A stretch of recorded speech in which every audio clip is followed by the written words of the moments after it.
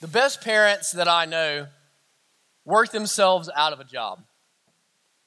The best parents that I know in normal, healthy situations are those that over the course of a child's life is able to raise that child and discipline that child and instruct that child so that when they become 18, when they become a man, when they become a woman, that child is now a full grown and capable adult able to live within the pressures of this world, within the brokenness of this world, and survive this world. Not only survive in this world, but thrive in this world.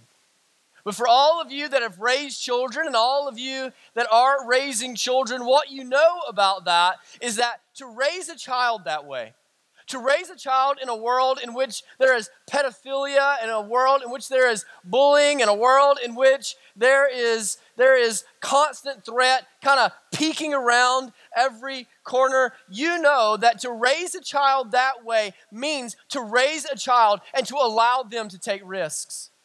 To allow them to take risks, to not be hovering around them every second of every day and wrapping them in bubble wrap and leaving them in the basement and hoping that kind of all works out in the end, but instead allowing them to live their life and to enjoy and to know and to experience and to even fail at some things. You know, last year, Gracie Kate began kindergarten. And she's beginning kindergarten, and y'all, that moment, I'm not a super emotional dude, but I'm riding to the school and I'm picturing her in the hospital room when we got her, and I'm fast forwarding and I'm sitting there and I'm just a moron, I guess, because I'm picturing her and she's in her wedding dress, and I'm on the way to kindergarten. And Gracie, she's fired up about it. And so she goes, man, she's got the hair and the bouncing curls and all that, and she was bebopping through the White Plains Elementary School, and she's like, Dad, you just drop me off right here. And I said, well, babe, we're not going to do that on day one, okay? Day one, Dad's going to go with you. I know that humiliates you. I know you're not real fired up about that, but Dad's going to go with you. And so and she's not worried in the least. We go into the room. We go into Miss Johnson's room. I've heard about Miss Johnson for 2 months, building up to that from Gracie K. And I start looking at 5 and 6-year-olds like a TSA agent looking for terrorists. And you're there, and because you realize, I can't fix this. I can't make this easy. I can't make them like you. I can't make them be nice to you. I can't keep your world together. That this is the beginning of something. This is the beginning of the moment in which I have to push you out the door and allow you to begin taking risks in your life. Risks which sometimes are going to wound you. Risks which sometimes are going to hurt you. Risks sometimes in which you're going to succeed. But what all of us know is that if our children are to become the men and the women that God has intended for them to be, we can't wrap them in bubble wrap. Instead, we have to let them have scars. We have to let them be beaten down. We have to let them face discouragement. We have to let them face hardship. And brothers and sisters, our faith is the same way. Our faith is the same way. The kingdom of God is the same way. That if you find a man or a woman of God who has seen the power of God flow through them and move in their life, what you will find is you will find a man or a woman that knows what it is to live and take risks for the kingdom of God. To do things they're not entirely settled on, to do things they're not entirely comfortable with, because they know that if they are going to mature, and if they are going to grow, and if they are going to bear witness to what God is able and willing to do through them, they're going to have to get outside of what they can do on their own. And this morning, we're going to hear Jesus teaching us as we await the last day of how it is that we are to live courageously, boldly, diligently, awaiting his return. If you have your Bibles, would you turn with me now to Matthew chapter 25? Matthew chapter 25. We are in the Olivet Discourse. This is perhaps Jesus' most complex sermon. It is his final sermon in the Gospel of Matthew. If you'll remember where we've been, the disciples have come to Jesus and they have asked Jesus, what are we to expect in the last days? When are you going to return? What are we to expect until you do return? And so we've been walking through that for a couple of chapters now. the last time that we were together, Jesus has begun a series of parables, a series of 3 parables. And the parable that we looked at a few weeks ago now, was the parable of 10 virgins. And in the parable of the 10 virgins, we are taught by Jesus that as we await his return, that we are to watch vigilantly. This week, we're going to be shifting gears, and we're going to be going and taking that a step further in the parable of the talents. And what Jesus is going to show us is that not only are we to watch vigilantly, but that we are to work diligently. So if you have your Bibles, would you stand with me as we read God's word together? We're going to be in Matthew chapter 25. We'll begin in verse 14 and read through verse 30. God's inerrant and sufficient word says, "For it will be like a man going on a journey, who called his servants and entrusted to them his property. To one he gave 5 talents, to another 2, to another 1, to each according to his ability. Then he went away. He who had received the 5 talents went at once and traded with them, and he made 5 talents more. So also he had made the 2 talents, made 2 talents more. But he who had received the 1 talent went and dug in the ground and hid his master's money. Now after a long time, the master of those servants came and settled accounts with them. And he who had received the 5 talents came forward, bringing 5 talents more, saying, 'Master, you delivered to me 5 talents. Here, I have made 5 talents more.' His master said to him, 'Well done, good and faithful servant. You have been faithful over a little, and I will set you over much. Enter into the joy of your master.' And he also, who had the 2 talents, came forward, saying, 'Master, you delivered to me 2 talents. Here I have made 2 more.' His master said to him, 'Well done, good and faithful servant. You have been faithful over a little. I will set you over much. Enter into the joy of your master.' He also, who had received the 1 talent, came forward, saying, 'Master, I knew you to be a hard man, reaping where you did not sow and gathering where you scattered no seed. So I was afraid, and I went and hid your talent in the ground. Here, have what is yours.' But his master answered him, 'You wicked and slothful servant. You knew that I reap where I have not sown and gather where I scattered no seed? Then you ought to have invested my money with the bankers, and at my coming I should have received what was my own with interest. So take the talent from him and give it to him who has the 10 talents. For to everyone who has will more be given, and he will have an abundance. But from the one who has not, even what he has will be taken away. And cast the worthless servant into the outer darkness. In that place there will be weeping and gnashing of teeth." May God bless the reading and the preaching of his word this morning. You may be seated.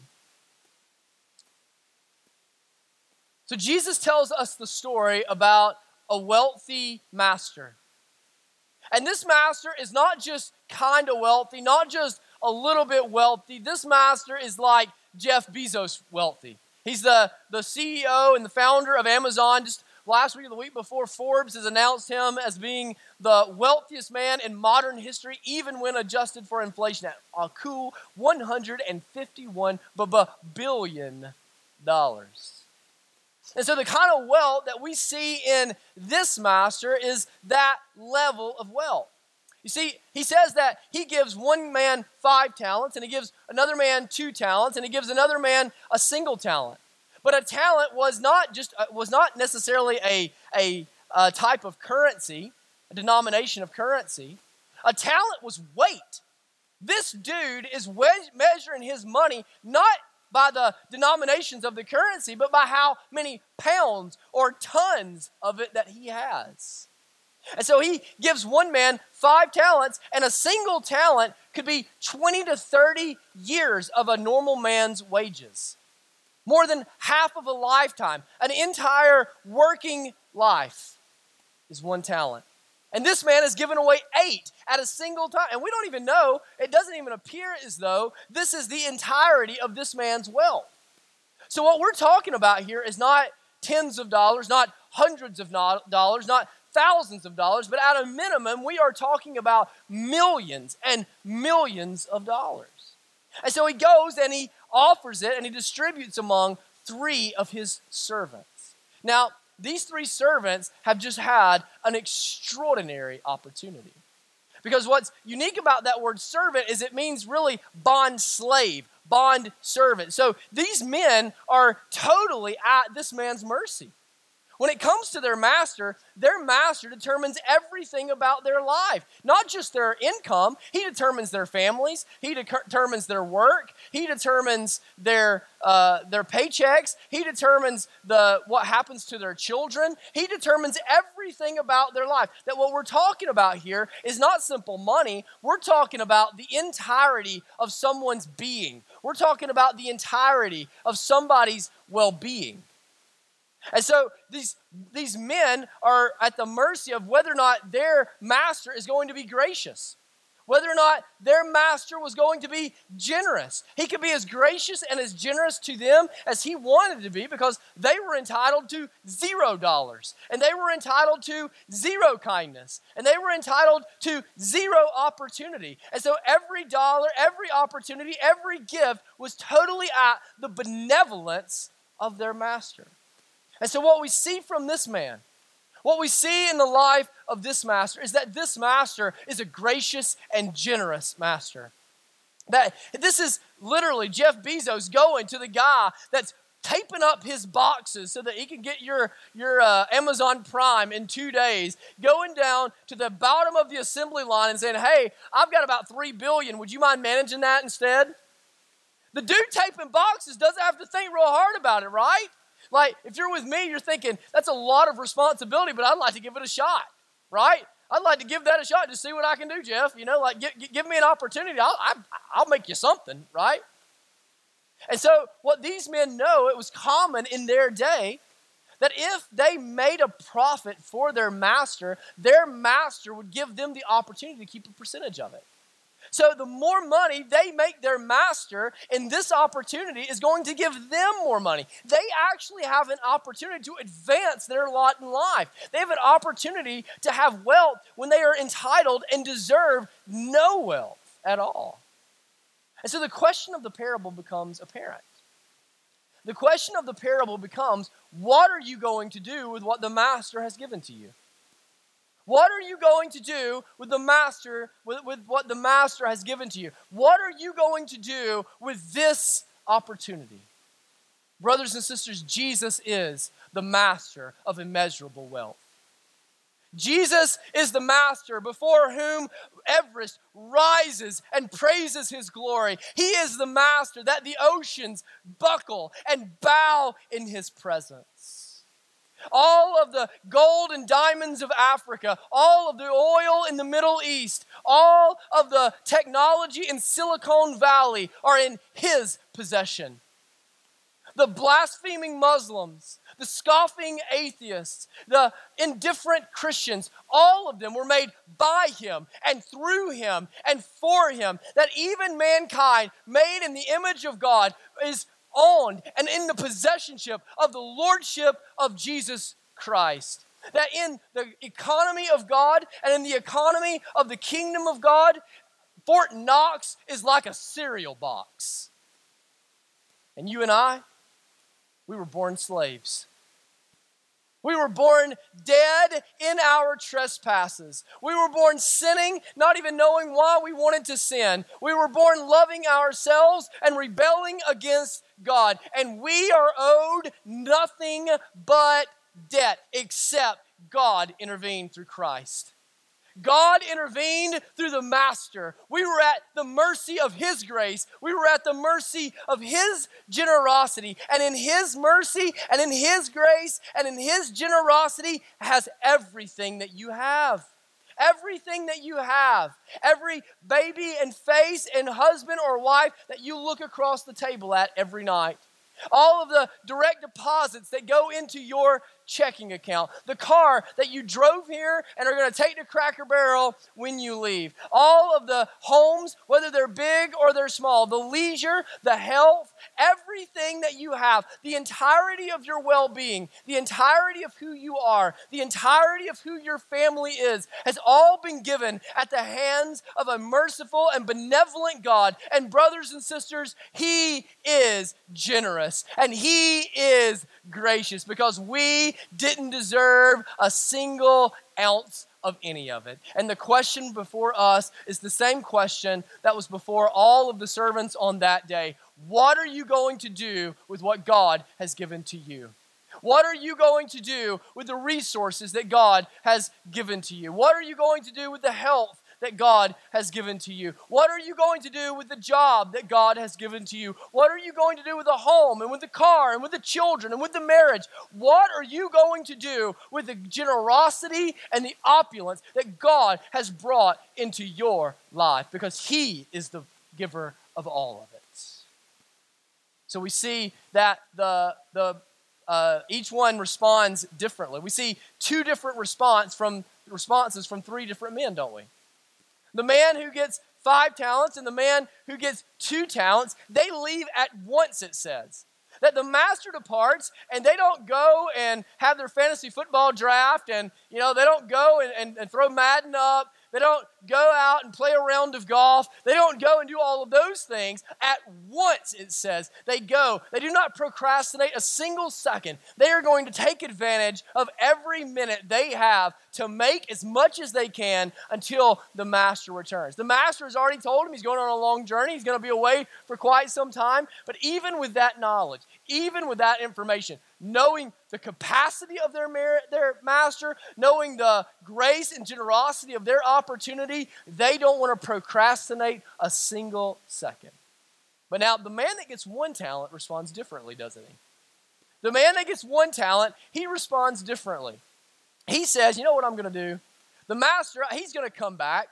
He's going to come back and he's going to expect me to be able to give him back what is his. So what I'm going to do while he's away, I'll be able to have some me time. I'll be able to have a good time. So he just digs a hole, buries the money, grabs a lawn chair and some lemonade, and he's just chilling. He's just chilling. He's just taking it easy. In his mind, he's thinking, my life's really not that bad. I'm cool with the way things are. I don't need more than what I have. I'll just hang out, be content with pleasing my master while all those other guys are going and potentially going to lose what he's given them with all their investments. I'm just going to chill, drink some lemonade, have a little umbrella in my drink underneath the willow tree, and we're going to live the good life. Well, the master returns. And when the master returns, the master does what all of them would have naturally have expected him to do. He returns and he's there to settle accounts. I mean, you don't give someone millions or tens of millions, maybe even billions of dollars and come back and not expect them to show you what they've done with it, right? And so all of these men expect that they're gonna have to settle up with him, and when he comes, that's exactly what happens. And so you can imagine the dude with 5 talents, he's fired up about this opportunity. He's made 100% profit for the master. He has taken incredible wealth and he has multiplied it to make it even greater wealth. And so he is ecstatic about the opportunity that's before him. And so he goes and he presents first. He presents to the master. He says, you gave me 5 and you're not going to believe this, but I've got 5 more for you. You gave me $100 million. I turned it into $200 million. Come on, what do you have to say? And the master says, well done, my good and faithful servant. You have done well. Come and share in the wealth of your master. Come and share in the joy of your master. And so we see he's being true to his word. You only had a little bit. I'm going to give you a lot now.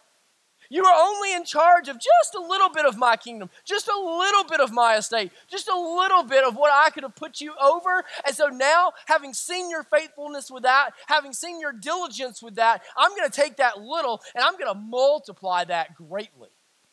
Then the man with 2 talents, he's seen all of this, right? I just imagine all of them standing there in a line. And so he steps forward and he's like, oh, you like that 100% profit? Let me tell you about me. I did the same thing. You didn't give me 100 mil, you gave me 50 mil, but I took that 50 mil and turned it into 100 mil. So what are you going to say to me now? And he says the same exact thing, doesn't he? I think that's striking. He says the same exact thing.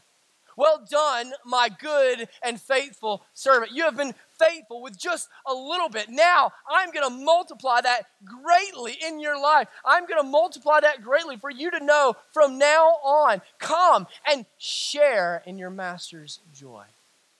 And Jesus here is teaching us about the nature of the kingdom of God.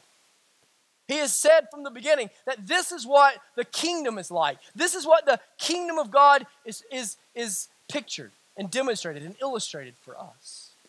And so what he's showing us is that our reward in God's kingdom is not about bottom lines. Our reward in God's kingdom is not about our ability or our limitations. That God's reward to us will not have to do with the percentage of profits that we bring to him. Our reward in God's kingdom will not have to do with whether or not we have brought him the most money or the most people or the most it's not going to have to do with the most of anything. In fact, our standing in God's kingdom has nothing to do with our ability, nothing to do with our limitations, nothing to do with all of those things at all. Our standing in the kingdom of God has only to do with our faithfulness and our obedience. Only to do with our faithfulness and our obedience. How often do we run around and say, if I could just do that, if I were just a bit more capable, if I could talk like him, if I could have the resources that they have and be generous the way that they are generous. If I could just work with my hands the way that he works with his hands, then, man, I would love to serve the church. If I just had the time that they have, if I was just in the same season of life that they are in, then I would do all of these incredible things that I know that God would have me to do. And if you ask people, what would God have you do? They can line it out. They can tell you, this is what God, if I were being faithful, would have for me to do. But what we come up with in our lives is looking at our abilities, looking at our limitations, looking at our circumstances. I can't do everything that I want to do, everything that I feel like I should do, or I can't do everything that he does or she does, so I'm not going to do anything. I'm not going to do anything. But in the kingdom of God, the only limitation that you have from the reward of God is not your ability, it's not your circumstances. The only limitation that you have in the kingdom of God is your own disobedience. Your own disobedience. What will you do with what God has given to you? You know what the most remarkable word is in this passage? The most remarkable word in this passage is the word little. Little.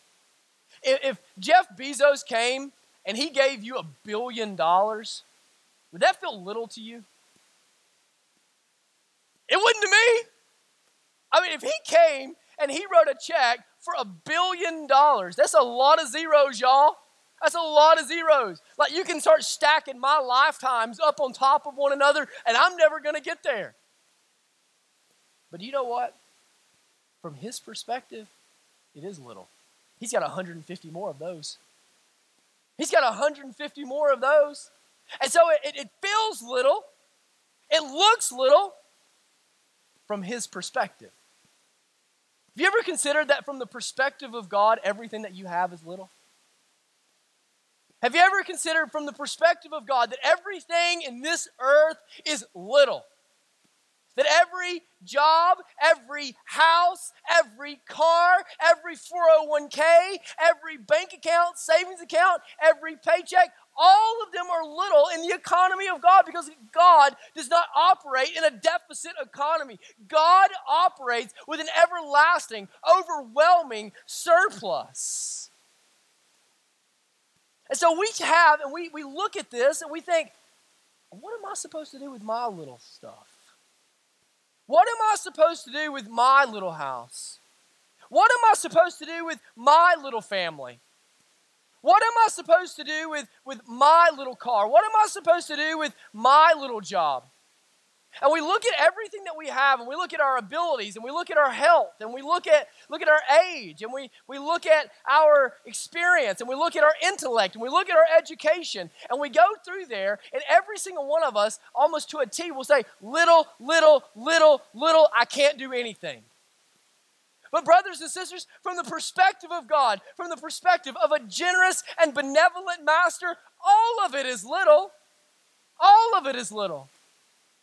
Except that in the kingdom of God, the first will be last and the last will be first. In the kingdom of God, that which is small in the hands of God, offered to the glory of God, can be taken from little and expounded and multiplied, applied greatly to his glory and to your good. We go and we look at all of these menial tasks and we think, what good is that? For some of you, God has called you to be pushing mops and unlocking doors for the glory of God. And it feels so menial. For some of you, God has called you at this season to love children and to care for children and to minister to children or teenagers. And you just wonder, are they even listening? Do they even care about what I'm saying? It feels so little and it feels so menial. You get up every single day and you go to your job. You come home every single day to the same family and it feels mundane. It feels menial. And you're wondering, like, what am I supposed to do with this? Like, what? There's nothing significant about my life except that, brothers and sisters, if you will take the little that you have and offer it to an everlasting surplus God, God will take your little and multiply it greatly to his own glory. And one day, he's going to take the mop out of your hand. One day, he's going to take the keys out of your hand. One day, he's going to take you out of your little kingdom, and he's going to replace your mop with a crown. What are you doing with what God has given to you? What are you doing with what God has given to you? Are you minimizing it? Are you dismissing it? Are you wasting it? Or are you taking what God has given to you and are you trying to leverage it to the best of your ability so that more boys and girls hear the truth of the gospel, so that more dads are brought into the kingdom of God, so that to the nations and to the ends of our community, more and more people have the hope that comes with the good news? What are you doing with what you have? You see a different response from the man that's only given one talent, don't we? The man that's given one talent, he goes and he's witnessed what's just happened. Can you imagine? And he feels small. Don't you know he feels small?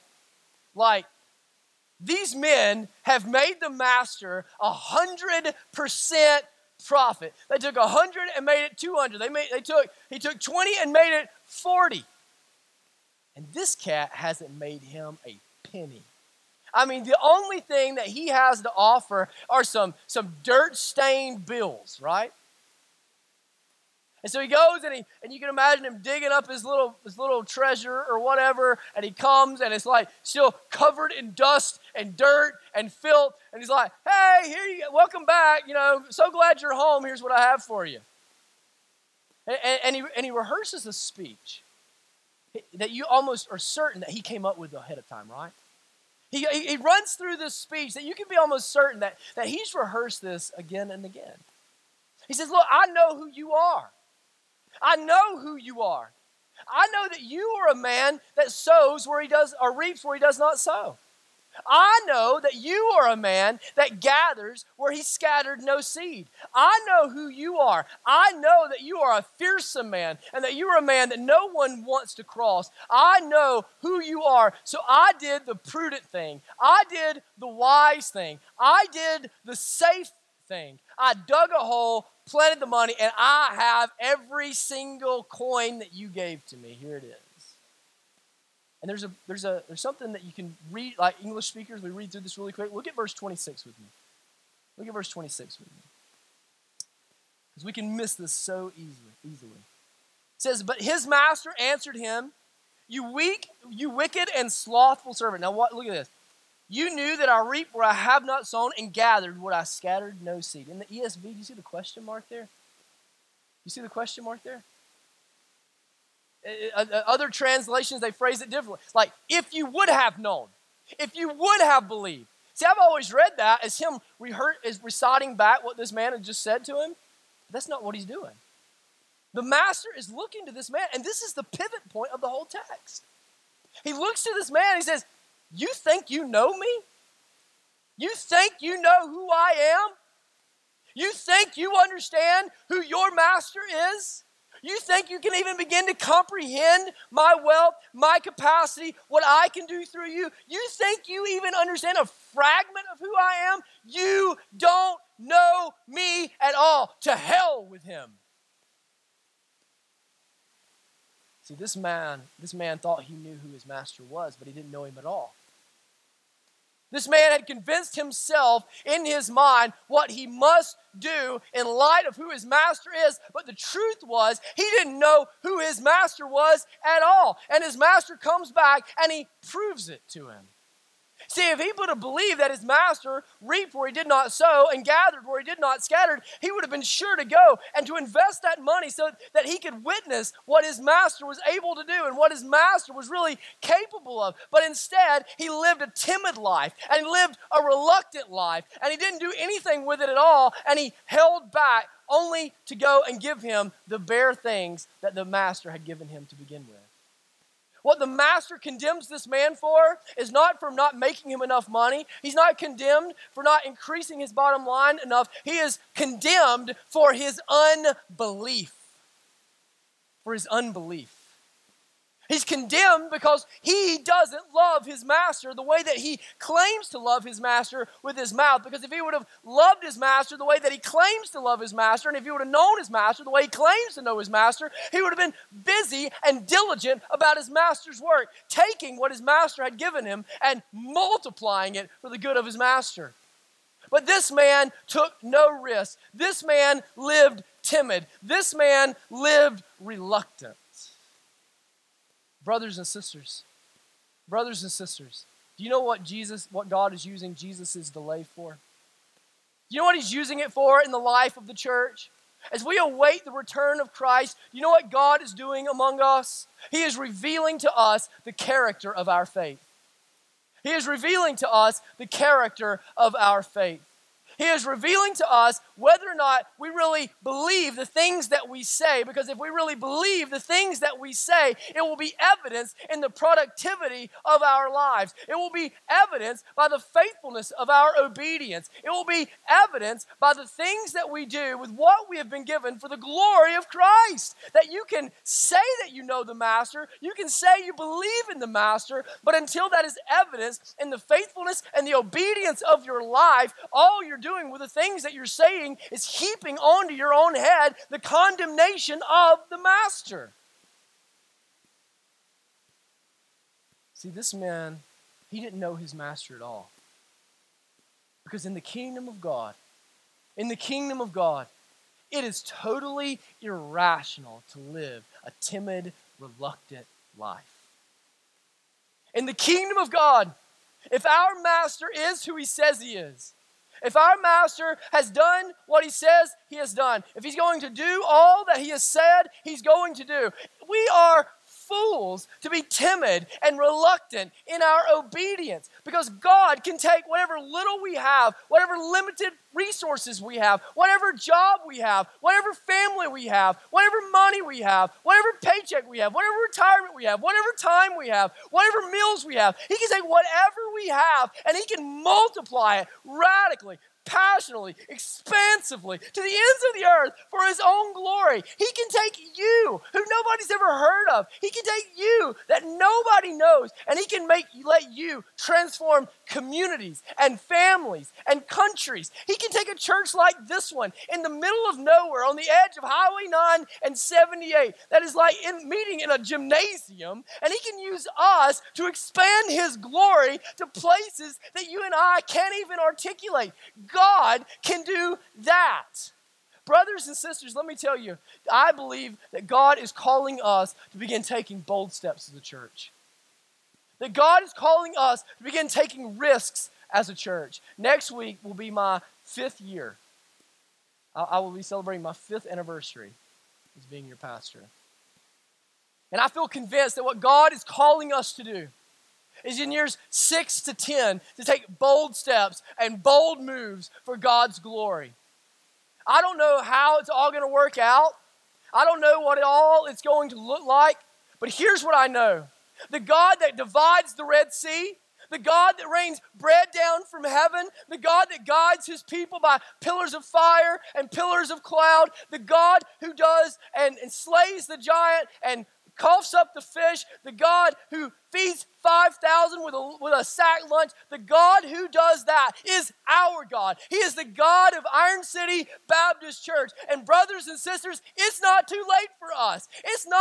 We're just getting started here. We have beat in our chest. We have air in our lungs. We have paychecks and jobs and money. We have families and people and children. We have beautiful talent up on set. We have all the things that we need, and God has brought us here for such a time as this. We cannot bury what the Lord has given to us. Oh, brothers and sisters, let us press on. Let us see our county and our community as a frontier. The 2+ million people in the state of Alabama that are not yet born again, let us go to them. Let us go to Swaziland and Mexico and Salt Lake, to the 2% that are Mormon, that are less than 2% that are not Mormon. Lord, let us go to them, because our God is this God, and he is a generous and benevolent master. Brothers and sisters, let us not be defined by cowardice and timidity, but by courage and boldness. And if we are defined by faith,